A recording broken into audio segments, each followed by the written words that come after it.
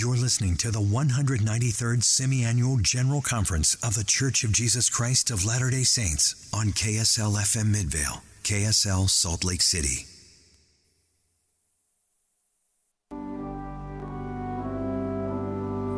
From the Conference Center in Salt Lake City, Utah, this is the Saturday evening session of the 193rd Semi-Annual General Conference of The Church of Jesus Christ of Latter-day Saints, with speakers selected from leaders of the church. Music for this session is provided by a choir comprised of young single adults residing in Utah County. This broadcast is furnished as a public service by Bonneville Distribution.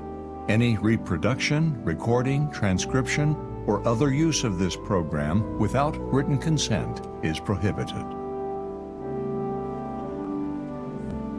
President Dallin H. Oaks, first counselor in the First Presidency of the Church, will conduct this session.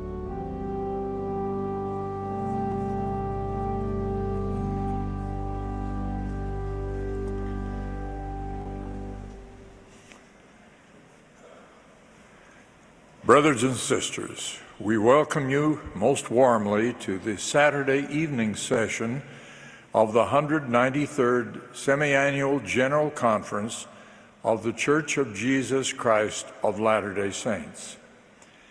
President Russell M. Nelson, who is viewing this session at home, has asked me to conduct this session. We welcome all who are participating in these proceedings by radio, television, the internet, or satellite transmission.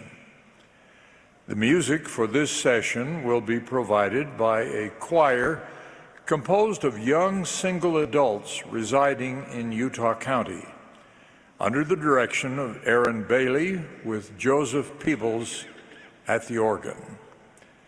The choir will open this meeting by singing, "Let Zion in Her Beauty Rise." The invocation will then be offered by Elder Clark G. Gilbert of the 70, after which the choir will sing, "Lead, Kindly Light."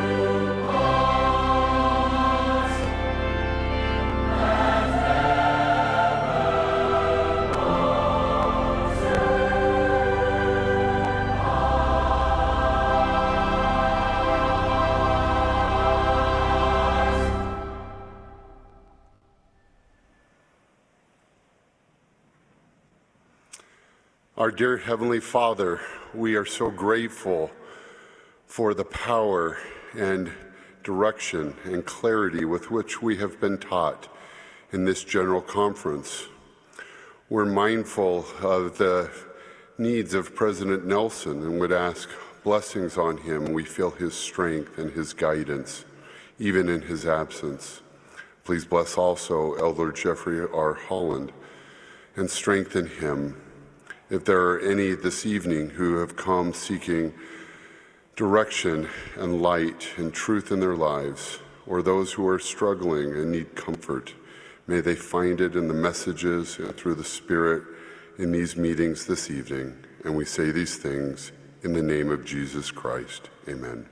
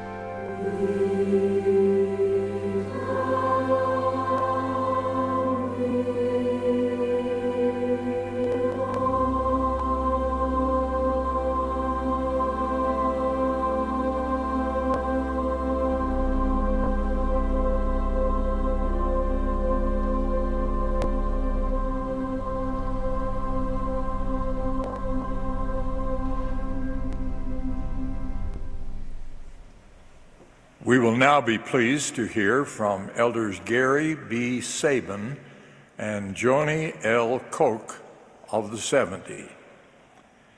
Following their remarks, the choir will sing, "I Believe in Christ."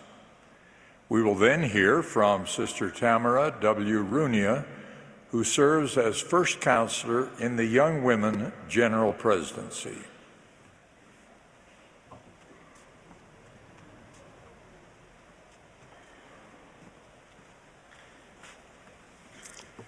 While on a business trip several years ago, I found myself seated next to a man from the Netherlands. I was eager to visit with him since I had served in Belgium and the Netherlands as a young missionary. As we became acquainted, he gave me his business card with the unique job title of Professor of Happiness. I commented on his amazing profession and asked him what a Professor of Happiness did. He said he taught people how to have a happy life by establishing meaningful relationships and goals. I replied, "That's wonderful, but what if you could also teach how those relationships can continue beyond the grave and answer other questions of the soul, such as what is the purpose of life? How can we overcome our weaknesses? And where do we go after we die?" He admitted that it would be amazing if we had the answers to those questions, and I was pleased to share with him that we do. Today I would like to review a few essential principles for true happiness that seem to elude so many in this confusing world where many things are interesting, but few are truly important. Alma taught the people of his day, "For behold, I say unto you, there be many things to come, and behold, there is one thing which is of more importance than they all. For behold, the time is not far distant, that the Redeemer liveth and cometh among his people." This declaration is equally important to us today as we anticipate and prepare for Christ's second coming. Therefore, my first observation is that building upon the foundation of Jesus Christ is essential to our happiness. This is a sure foundation, a foundation whereon if men build, they cannot fall. Doing so prepares us for the challenges of life, come what may. Many years ago, I went to a summer scout camp with our son Justin. As the activities got underway, he excitedly announced that he and his friends wanted to earn the archery merit badge. Doing so required the boys to pass a short written test and hit a target with their arrows. My heart sank. At the time, Justin was quite frail due to cystic fibrosis, a disease he had been battling since birth.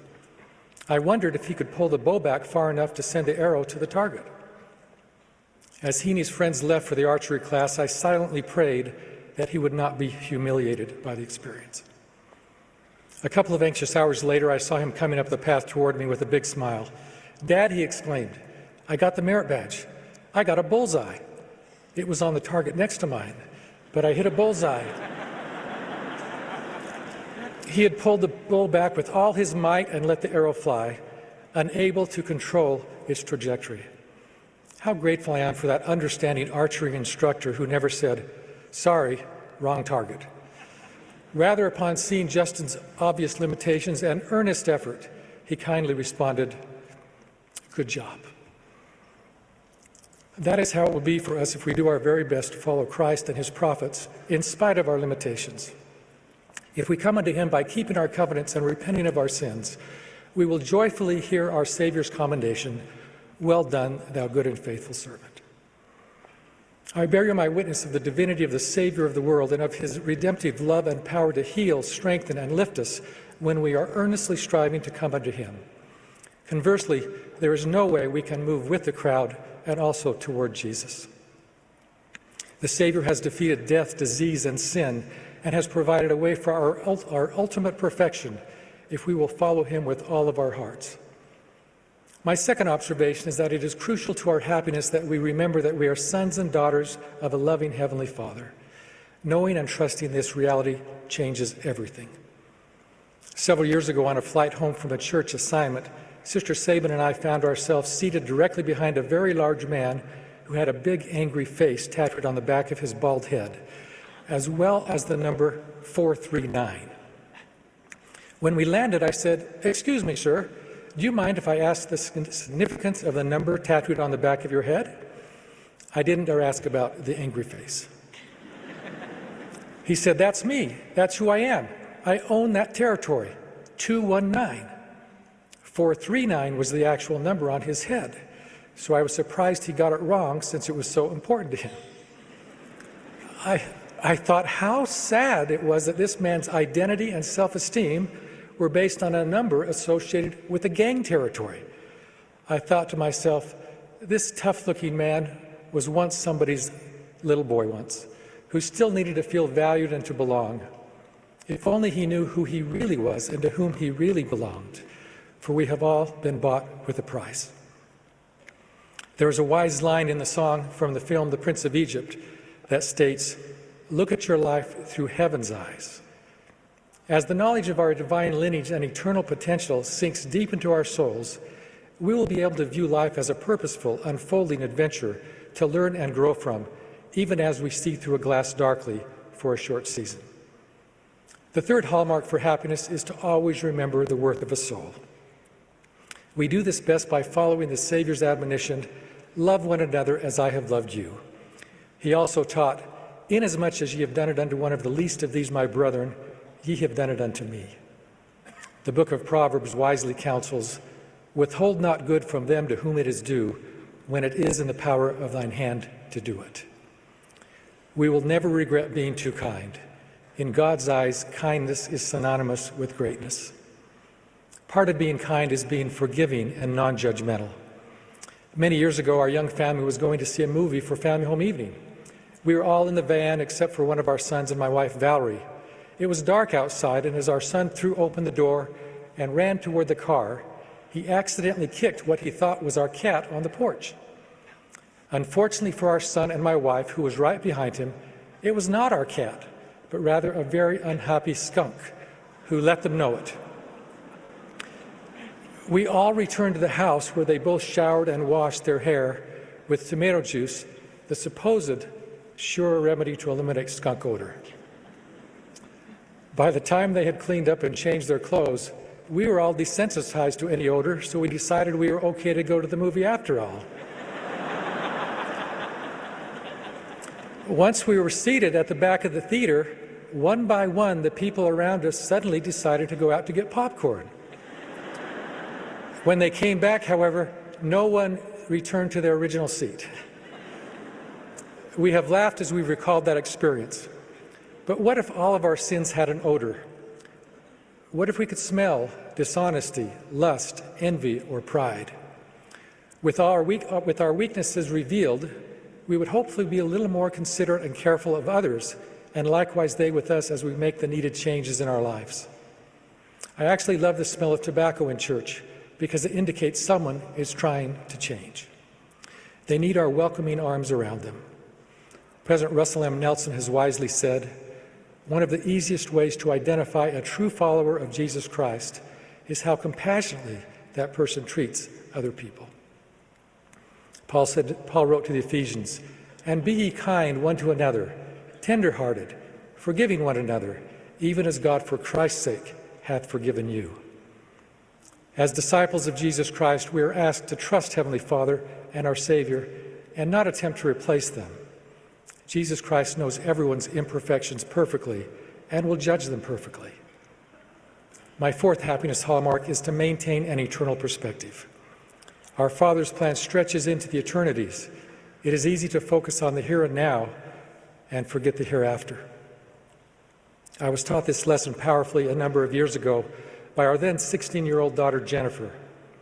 She was about to have a double lung transplant where the 5 diseased lobes of her lungs would be completely removed and replaced by 2 healthy, smaller lobes donated by 2 amazing, Christ-like friends. It was a very high-risk procedure. Yet the night before her surgery, Jennifer almost preached to me with all of her 90 pounds, saying, "Don't worry, Dad. Tomorrow I will wake up with new lungs, or I will wake up in a better place. Either way will be great." That is faith. That is eternal perspective. Seeing life from an eternal vantage point provides clarity, comfort, courage, and hope. After the surgery, when the long-awaited day came to remove the breathing tube and turn off the ventilator that had been helping Jennifer breathe, we anxiously waited to see if her 2 smaller lobes would work. When she took her first breath, she immediately started crying. Seeing our concern, she quickly exclaimed, "It's just so good to breathe." Ever since that day, I have thanked Heavenly Father morning and night for my ability to breathe. We are surrounded by innumerable blessings that we can easily take for granted if we are not mindful. Conversely, when nothing is expected and everything is appreciated, life becomes magical. President Nelson has said, "Each new morning is a gift from God. Even the air we breathe is a loving loan from Him. He preserves us from day to day and supports us from one moment to another. Therefore, our first noble deed of the morning should be a humble prayer of gratitude." That brings me to my fifth and final observation, which is, you will never be happier than you are grateful. The Lord declared, "And he who receiveth all things with thankfulness shall be made glorious." Perhaps this is because gratitude gives birth to a multitude of other virtues. How our awareness would change if every morning we awoke with only the blessings we were grateful for the night before. Failure to appreciate our blessings can result in a sense of dissatisfaction, which can rob us of the joy and happiness that gratitude engenders. Those in the great and spacious building entice us to look beyond the mark, thereby missing the mark entirely. In reality, the greatest happiness and blessing of mortality will be found in whom we have become through God's grace as we make and keep sacred covenants with Him. Our Savior will polish and refine us through the merits of His atoning sacrifice, and is said of those who willingly follow Him, "They shall be mine in that day when I shall come to make up my jewels." I promise you that if we build our lives upon the foundation of Jesus Christ, value our true identity as sons and daughters of God, remember the worth of a soul, maintain an eternal perspective, and gratefully appreciate our many blessings, especially Christ's invitation to come unto Him, we can find the true happiness we seek during this mortal adventure. Life will still have its challenges, but we will be able to better face each with a sense of purpose and peace because of the eternal truths we understand and live by. I bear you my witness of the reality of God, our loving Father, and of His beloved Son, Jesus Christ. I also testify of living prophets, seers, and revelators. What a blessing it is to receive the counsel of heaven through them. As the Savior clearly stated, whether by mine own voice or by the voice of my servants, it is the same. In the sacred name of Jesus Christ, amen.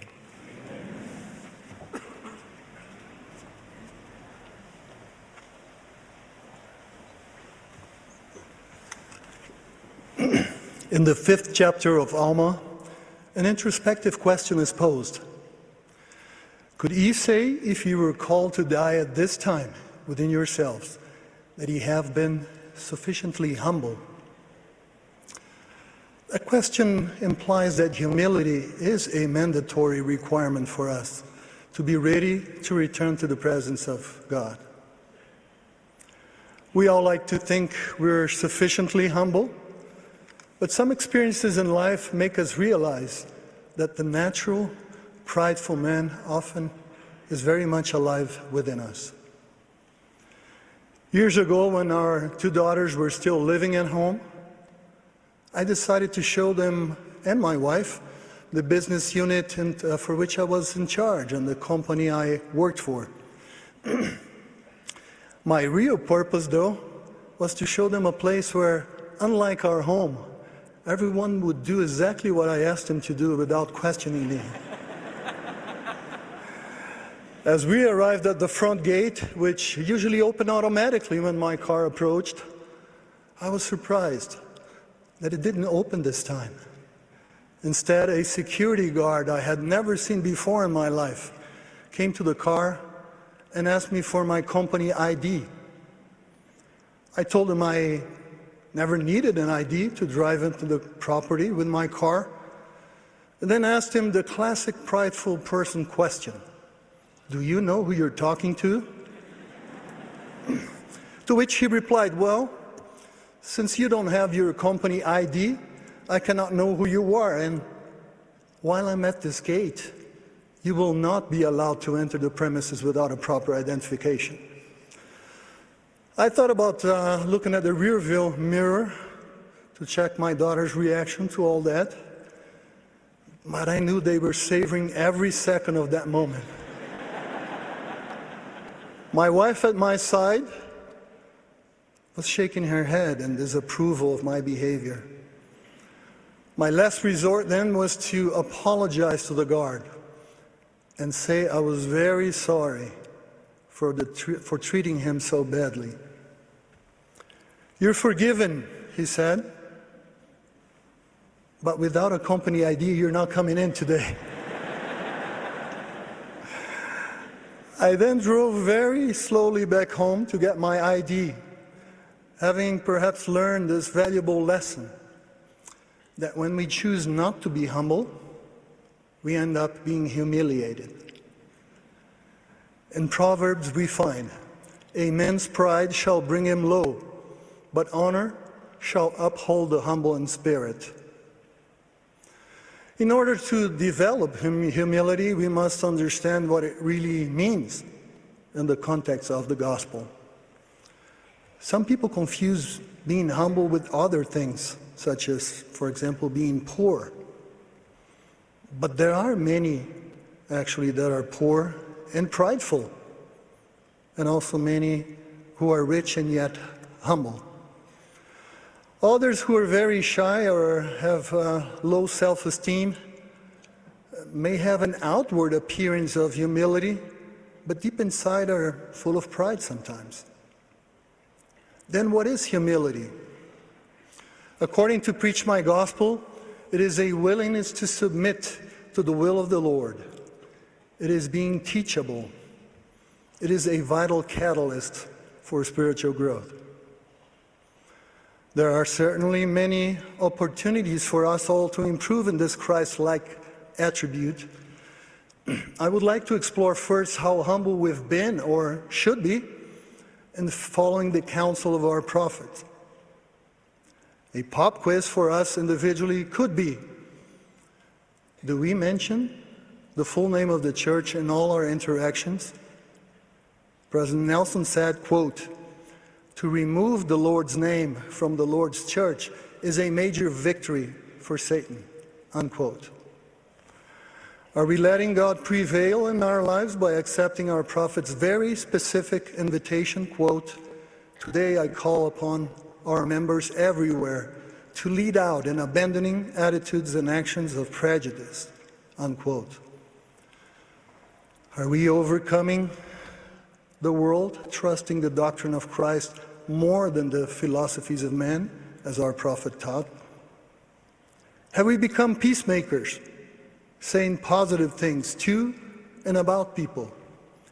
President Nelson taught us, last General Conference, the following, quote, "If there is anything virtuous, lovely, of good report, or praiseworthy that we can say about another person, whether to his face or behind her back, that should be our standard of communication," unquote. These are simple but powerful instructions. Remember, all the people of Moses had to do to be healed was to look at the brass serpent which he had lifted up. But because of the simpleness of the way, or the easiness of it, there were many who perished. During this conference, we have heard and will yet hear the unfailing counsel of our prophets and apostles. It's a perfect occasion to develop humility and let our strong opinions be swallowed by an even stronger conviction that the Lord does speak through these chosen leaders. Above all, in developing humility, we must also understand and accept that we are not able to overcome our challenges or to achieve our full potential through our own efforts only. Motivational speakers, writers, coaches, and influencers around the world, especially on digital platforms, will say that everything depends solely on us and our actions. The world believes in the arm of flesh. But through the restored gospel, we have learned that we greatly depend on Heavenly Father's benevolence in the atonement of our Savior Jesus Christ. For we know that it is by grace that we are saved, after all we can do. That's why it's so important to make and keep covenants with God, as doing so will give us full access to the healing, enabling, and perfecting power of Jesus Christ through his atonement.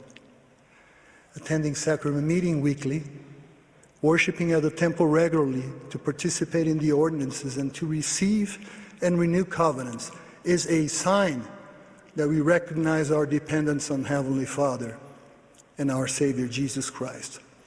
That will invite their power into our lives to help us through all our problems and ultimately fulfill the measure of our creation. Not long ago, the level of my humility and understanding of my dependence on the Lord was once again tested. I was in a taxi going to the airport to catch a short flight to a place where there was a very difficult situation to solve. The taxi driver, who was not a member of the church, looked at me through the mirror and said, "I can see you're not well today." "Could you tell?" I asked. "Of course," he said. Then he said something like, "You actually have a very negative halo around you." I explained to him that I had quite a hard situation to deal with, when he then asked me, "Have you done everything in your power to solve this?" I responded, "I had done everything I could." He then said something I never forgot. "So leave these in God's hands, and everything will work out fine." I confess that I was tempted to ask him, "Do you know who you're talking to?" But I didn't. What I did was to humble myself before the Lord throughout that 1-hour flight, asking for divine help. As I left the airplane, I had learned that the difficult situation to be solved was already in order, that my presence there wouldn't even be necessary anymore. Brothers and sisters, the command, invitation, and promise from the Lord is clear and comforting. "Be thou humble, and the Lord thy God shall lead thee by the hand, and give thee answer to thy prayers." May we be humble to follow the counsel of our prophets and accept that only God and Jesus Christ can transform us through ordinances and covenants received in his church into our best version of ourselves in this life, and one day make us perfect in Christ. In the name of Jesus Christ, amen.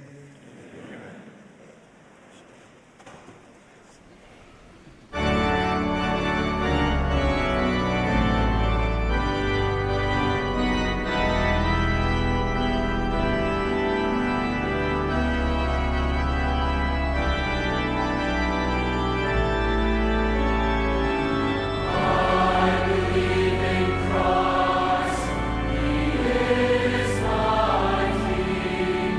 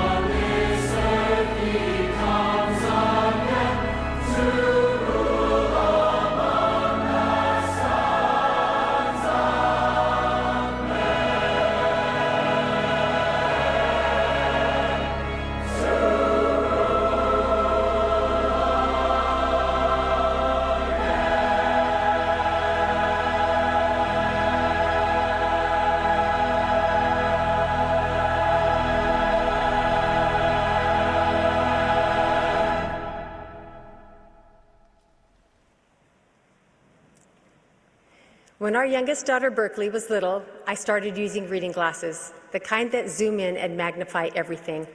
One day, as we sat together reading a book, I looked at her with love, but also sadness, because suddenly she seemed so grown up. I thought, where has the time gone? She's so big.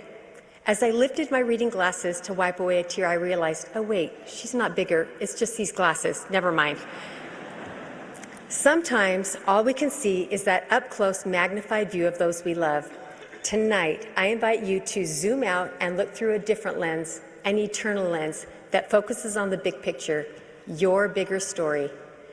During humankind's early push into space, the unmanned rockets had no windows, but by the Apollo 8 mission to the moon, the astronauts had one.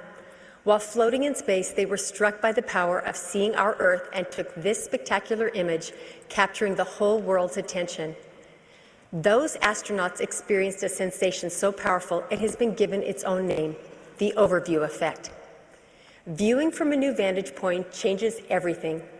One space traveler said it reduces things to a size you think is manageable. We can do this. Peace on Earth? No problem. It gives people that type of energy, that type of power. As humans, we have an earthbound point of view, but God sees the grand overview of the universe. He sees all creation, all of us, and is filled with hope. Is it possible to begin to see as God sees while living on the surface of this planet? To feel this overview feeling? I believe we can, through the eye of faith, zoom out and view ourselves and our families with hope and joy. And the scriptures agree. Moroni speaks about those whose faith was exceedingly strong, and that they truly saw with an eye of faith, and they were glad. With an eye focused on the Savior, they felt joy and knew this truth. Because of Christ, it all works out. Everything you and you and you are worried about, it's all going to be okay. And those who look with an eye of faith can feel that it's going to be okay now. I went through a rough patch my senior year in high school when I wasn't making great choices. I remember seeing my mom crying and wondering if I had disappointed her. At the time, I worried that her tears meant she'd lost hope for me. And if she didn't feel hope for me, maybe there wasn't a way back. But my dad was more practiced at zooming out and taking the long view. He had learned from experience that worry feels a lot like love, but it's not the same. He used the eye of faith to see everything would work out, and his hopeful approach changed me. When I graduated from high school and went to BYU, my dad sent letters reminding me of who I was. He became my cheerleader, and everybody needs a cheerleader. Someone who isn't telling you you're not running fast enough. They're lovingly reminding you that you can. Dad exemplified Lehi's dream. Like Lehi, he knew that you don't chase after your loved ones who feel lost. You stay where you are and you call them. You go to the tree, you stay at the tree. Keep eating the fruit, and with a smile on your face, continue to beckon to those you love and show by example that eating the fruit is a happy thing. This visual image has helped me during low moments when I find myself at the tree, eating the fruit and crying because I'm worried. And really, how helpful is that? Instead, let's choose hope. Hope in our Creator and in one another, fueling our ability to be better than we are right now. Shortly after Elder Neal A. Maxwell passed away, a reporter asked his son what he'd miss most. He said dinners at his parents' house because he always left feeling like his dad believed in him. This was around the same time our adult children were starting to come home for Sunday dinners with their spouses. During the week, I found myself making lists in my mind of things I could remind them of on Sunday, like maybe try and help out more with the kids when you're home, or don't forget to be a good listener. When I read Brother Maxwell's comment, I threw away the list and silenced that critical voice. So when I saw my grown children for that brief time each week, I focused on the many positive things they were already doing. And when our oldest son Ryan passed away a few years later, I remember being grateful our time together was happier and more positive. Before we interact with a loved one, can we ask ourselves this question: is what I'm about to do or say helpful or hurtful? Because our words are one of our superpowers, and family members are like human blackboards standing in front of us saying, "Write what you think of me." These messages, whether intentional or unintentional, should be hopeful and encouraging. Our job is not to teach someone who's going through a rough patch that they are bad or disappointing. On rare occasions, we may feel prompted to correct, but most often, let's tell our loved ones in spoken and unspoken ways the messages they long to hear. Our family feels whole and complete because you are in it. You will be loved for the rest of your life, no matter what. Sometimes what we need is empathy more than advice, listening more than a lecture, someone who hears and wonders, how would I have to feel to say what they just said? Remember, families are a God-given laboratory where we're figuring things out, so missteps and miscalculations are not just possible, but probable. And wouldn't it be interesting if at the end of our lives we could see that those relationships, even those challenging moments, were the very things that helped us to become more like our Savior? Each difficult interaction is an opportunity to learn how to love at a deeper level, a God-like level. Let's zoom out to view family relationships as the powerful vehicle to teach us the lessons we came here to learn as we turn to the Savior. Let's admit, in a fallen world, there's no way to be a perfect spouse, parent, son, daughter, grandchild, mentor, or friend, but a million ways to be a good one. Let's stay at the tree, partake of the love of God, and share it. By lifting the people around us, we ascend together. Unfortunately, the memory of eating the fruit is not enough. We need to partake again and again in ways that reposition our lens and connect us to the heavenly overview. By opening up the scriptures, which are filled with light, to chase away the darkness. Staying on our knees until our casual prayer turns mighty. This is when hearts soften and we begin to see as God sees. In these last days, perhaps our greatest work will be with our loved ones, good people living in a wicked world. Our hope changes the way they see themselves and who they really are. And through this lens of love, they'll see who they will become. But the adversary does not want us or our loved ones to return home together. And because we live on a planet that is bound by time and a finite number of years, he tries to perpetuate a very real sense of panic in us. It's hard to see when you're zoomed in that our direction matters more than our speed. Remember, if you want to go fast, go alone. If you want to go far, go together. Thankfully, the God we worship is not bound by time.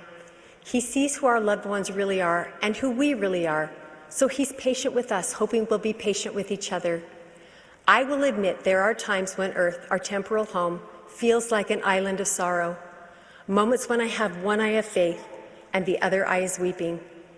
Do you know this feeling? I had it Tuesday. Can we instead choose the faithful posture of our prophet when he promises miracles in our families? If we do, our joy will increase even if turbulence increases. He is promising that an overview effect can be experienced now, regardless of our circumstances. Having this eye of faith now is a recapturing or an echo of the faith we had before we came to this planet. It sees past the uncertainty of a moment, allowing us to cheerfully do all things that lie in our power, and then stand still. Is there something difficult in your life right now? Something you're worried can't be resolved? Without the eye of faith, that might feel like God has lost oversight of things, and is that true? Or maybe your greater fear is that you're going to go through this difficult time all by yourself, but that would mean that God has abandoned you, and is that true? It is my witness that the Savior has the ability, because of his atonement, to turn any nightmare you are going through into a blessing. He has given us a promise with an immutable covenant that as we strive to love and follow him, all things wherewith we have been afflicted shall work together for our good. All things. And because we are children of the covenant, we can ask for this hopeful feeling now. While our families aren't perfect, we can perfect our love for others until it becomes a constant, unchanging, no matter what kind of love. The type of love that supports change and allows for growth and return. It is the Savior's work to bring our loved ones back. It is his work and his timing. It is our work to provide the hope and a heart they can come home to. We have neither God's authority to condemn nor his power to redeem, but we have been authorized to exercise his love. President Nelson has also taught that others need our love more than our judgment. They need to experience the pure love of Jesus Christ reflected in our words and actions. Love is the thing that changes hearts. It is the purest motive of all, and others can feel it. Let's hold fast to these prophetic words offered 50 years ago. No home is a failure unless it quits trying. Surely those who love the most and the longest win. In earthly families, we're simply doing what God has done with us, pointing the way and hoping our loved ones will go in that direction, knowing the path they travel is theirs to choose. And when they pass to the other side of the veil and draw close to that loving gravitational pull of their heavenly home, I believe it will feel familiar because of how they were loved here. Let's use that overview lens and see the people we love and live with as shared companions on this beautiful planet. You and I, we can do this. We can hold on and hope on. We can stay at the tree, partake of the fruit with a smile on our face, letting the light of Christ in our eyes become something others can count on in their darkest hours. And as they see light manifest in our countenances, they will be drawn to it. We can then help refocus their attention to the original source of love and light, the bright and morning star, Jesus Christ. I bear my testimony that this, all of this, is going to turn out so much better than we could ever imagine. With an eye of faith on Jesus Christ, may we see that everything will be all right in the end and feel that it will be all right now. In the name of Jesus Christ, amen.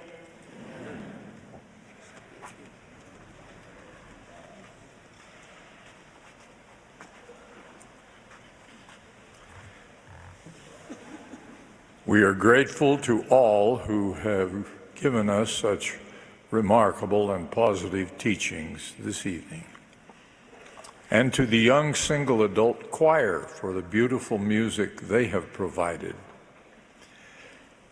Our concluding speaker for this session will be Elder Ulysses Soares of the Quorum of the 12 Apostles. Following his remarks, the choir will close this meeting by singing, "Arise, O God, and Shine." The benediction will then be offered by Elder Juan Pablo Villar of the 70.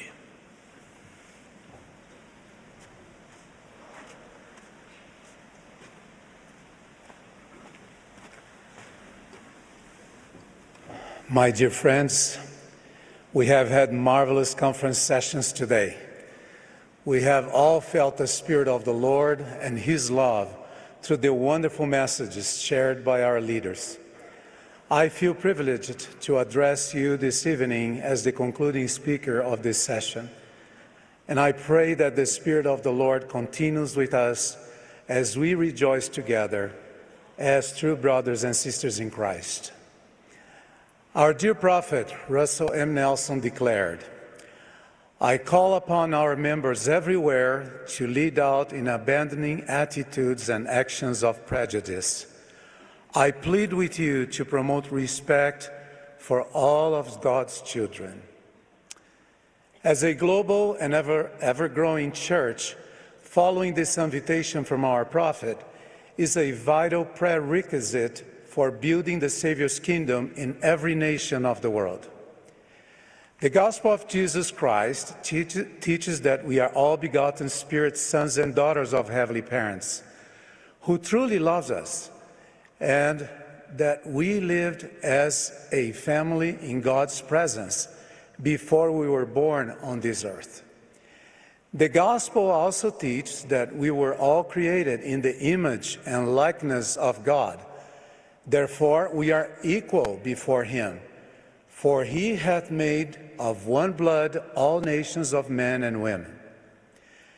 Therefore, we all have divine nature, heritage, and potential, for there is one God and Father of all, who is above all, and through all, and in us all. As disciples of Christ, we are invited to increase our faith in and love for our spiritual brother and sisterhood by genuinely knitting our hearts together in unity and love, regardless of our differences, thereby increasing our ability to promote respect for the dignity of all the sons and daughters of God. Wasn't that exactly the condition that the people of Nephi experienced for almost 2 centuries after Christ ministered to them? And surely there could not be a happier people among all people who had been created by the hand of God, neither were there Lamanites, nor any manner of ites, but they were in one, the children of Christ, and heirs to the kingdom of God. And how blessed were they. President Nelson further emphasized the importance of spreading dignity and respect for our fellow beings when he stated, "The Creator of all us calls on each of us to abandon attitudes of prejudice against any group of God's children. Any of us who has prejudice toward another race needs to repent. It behooves each of us to do whatever we can in our spheres of influence to preserve the dignity and respect every son and daughter of God deserves." In reality, human dignity presupposes respect for our differences. Considering the sacred bond that unifies us with God as His children, this prophetic direction given by President Nelson is undoubtedly a fundamental step toward building bridges of understanding rather than creating walls of prejudice and segregation among us. However, as Paul warned the Ephesians, we must recognize that in order to achieve this purpose, it will be required to make an individual and collective effort to act with lowliness, meekness, and long-suffering toward one another. There is a tale of a certain Jewish rabbi who was enjoying the sunrise with two friends. He asked them, "How do you know when the night is over and a new day has begun?" One of them replied, "When you can look into the east and can distinguish a sheep from a goat." The other then responded, "When you can look into the horizon and distinguish an olive tree from a fig tree." They then turned to the wise rabbi and asked him the same question. After long reflection, he replied, "When you can look into the east and see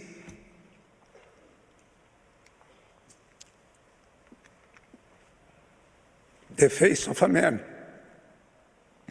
and can say, 'She is my sister, he is my brother.'"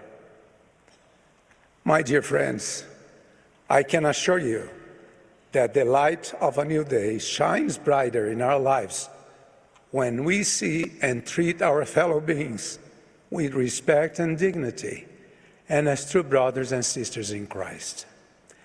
During his earthly ministry, Jesus so perfectly exemplified this principle as he went about doing good unto all people, inviting them to come unto him and partake of his goodness, regardless of their origin, social class, or cultural characteristics.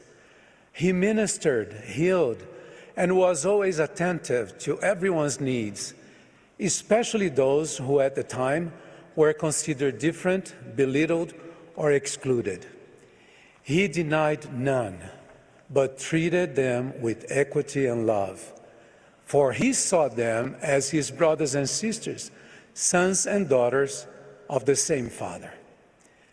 One of the most striking occasions when this occurred was when the Savior traveled to Galilee, purposely taking the route which passed through Samaria. Jesus then decided to sit by the Jacob's well to rest. While there, a Samaritan woman approached to fill her pitcher with water. In his omniscience, Jesus addressed her, saying, "Give me to drink." This woman was amazed that a Jew had asked a Samaritan woman for assistance and expressed her surprise, saying, "How is that thou, being a Jew, asked drink of me, which am a woman of Samaria?" For the Jews have no dealings with the Samaritans. But Jesus, abandoning the long-held traditions of animosity between Samaritans and Jews, lovingly ministered to this woman, helping her to understand who he truly was, that is the Messiah who would tell all things and whose coming she was awaiting. The impact of that tender ministry caused the woman to run into the city to announce to the people what had happened, saying, "Is not this the Christ?" I have deep compassion for those who have been mistreated, belittled, or persecuted by unfeeling and thoughtless people, because in the course of my life, I've seen firsthand the pain good people suffer from being judged or dismissed because they happen to speak, look, or live differently. I also feel genuine sorrow in my heart for those whose minds remain darkened, whose vision is limited, and whose hearts remain hardened by the belief in the inferiority of those who are different from them. Their limited view of others actually obstructs their ability to see who they are as children of God. As foretold by the prophets, we are living in the perilous days leading up to the second coming of the Savior. The world in general is polarized by strong divisions, accentuated by racial, political, and socioeconomic lines. Such divisions sometimes end up influencing people's way of thinking and acting in relation to their fellow being. For this reason, it is not uncommon to see people characterizing the way of thinking, acting, and speaking of other cultures, races, and ethnicities as inferior, making use of preconceived, mistaken, and often sarcastic ideas, generating attitudes of contempt, indifference, disrespect, and even prejudice against them. Such attitudes have their roots in pride, arrogance, envy, and jealousy, characteristics of a carnal nature, which are totally contrary to Christ-like attributes. This conduct is improper for those who are striving to become his true disciples. In fact, my dear brothers and sisters, there is no place for prejudiced thoughts or actions in the community of saints. As sons and daughters of the covenant, we can help to eliminate this kind of behavior by looking at the apparent differences that exist between us with the Savior's eyes, and based on what we have in common, our divine identity and kinship. Moreover, we can strive to see ourselves reflected in the dreams, hopes, sorrows, and pains of our neighbor. We are all fellow travelers as God's children, equal in our imperfect state and in our ability to grow. We are invited to walk together peaceably with our hearts filled with love toward God and all men. Or, as Abraham Lincoln noted, with malice toward none and charity for all. Have you ever pondered on how the principle of respect for human dignity and equality is demonstrated through the simple way we dress in the house of the Lord? We all come to the temple united in one purpose, filled with the desire to be pure and holy in His holy presence. Dressed in white, all of us are received by the Lord Himself as His beloved children, men and women of God, progeny of Christ. We are privileged to perform the same ordinances, make the same covenants, commit ourselves to live higher and holier lives, and receive the same eternal promises. United in purpose, we see one another with new eyes, and in our oneness, we celebrate our differences as divine children of God. I recently helped guide dignitaries and government officials through the open house for the Brasília, Brazil temple. I paused in the changing area with the Vice President of Brazil, and we discussed the white clothing that everyone wears inside the temple. I explained to him that this universal use of white clothing symbolizes that we are all alike unto God, and that in the temple, our identities were not vice president of a country or a church leader, but our eternal identity as sons of a loving Heavenly Father. The Iguaçu River flows through southern Brazil and empties into a plateau that forms a system of waterfalls known worldwide as the Iguaçu Falls, one of the most beautiful and impressive of God's creations on earth, considered one of the 7 wonders of the world.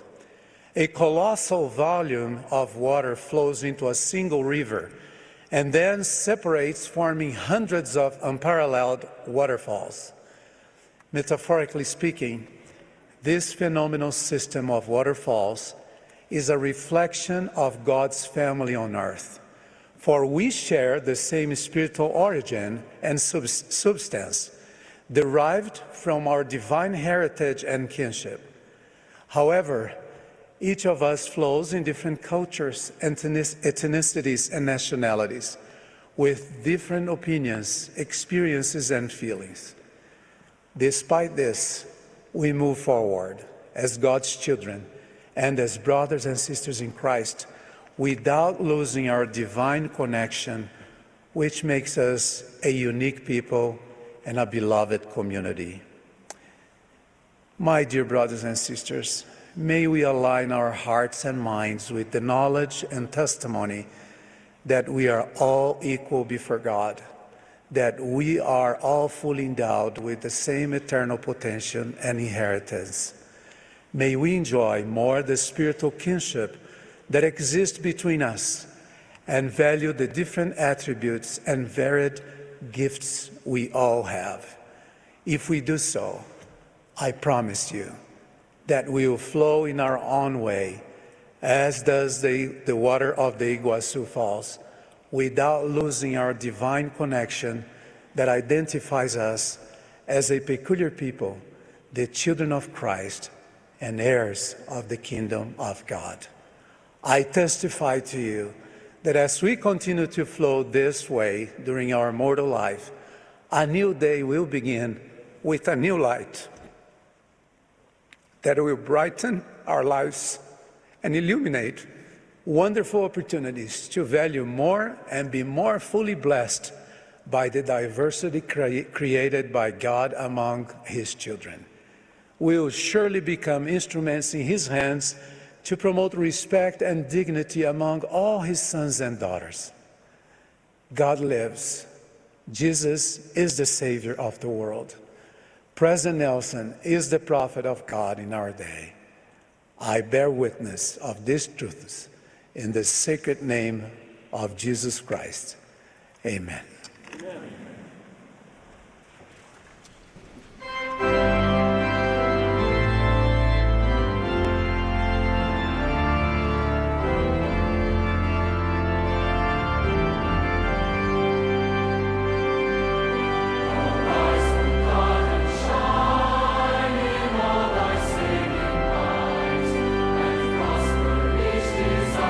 Spread thy glorious light, as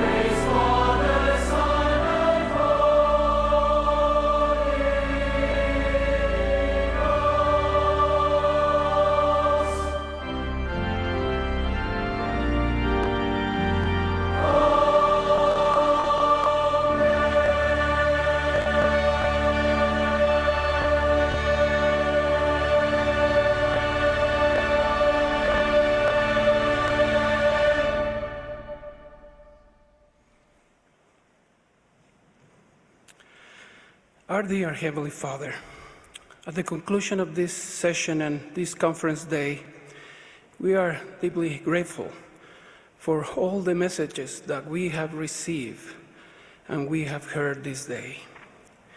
We are grateful for thy gospel and the restored truth that we have access to.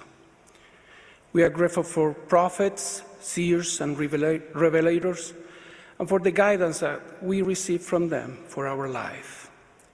We are grateful for thy Son, Jesus Christ, and his infinite atonement and sacrifice. Dear Father, we ask for thy love and help to live according to the messages that we have received, according to the inspiration, thoughts, and feelings that we have received today also. We ask for thy blessings upon President Russell M. Nelson and Elder Jeffrey R. Holland, and the member of the First Presidency and the quorum of the 12 Apostles. Father, we love thee, and we ask for thy strength and help so we can live according to the teachings and promptings that we have received today. We ask for thy help to not be merely hearers, but doers of thy word. And we say these things in the name of thy Son, our Savior and Redeemer, Jesus Christ. Amen. Amen.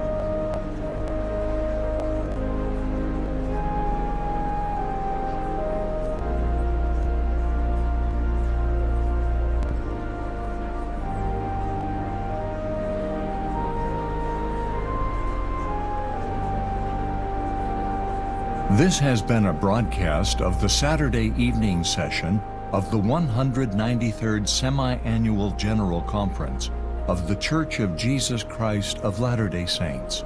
Speakers were selected from leaders of the church. Music for this session was provided by a choir comprised of young single adults residing in Utah County. This broadcast has been furnished as a public service by Bonneville Distribution. Any reproduction, recording, transcription, or other use of this program without written consent is prohibited.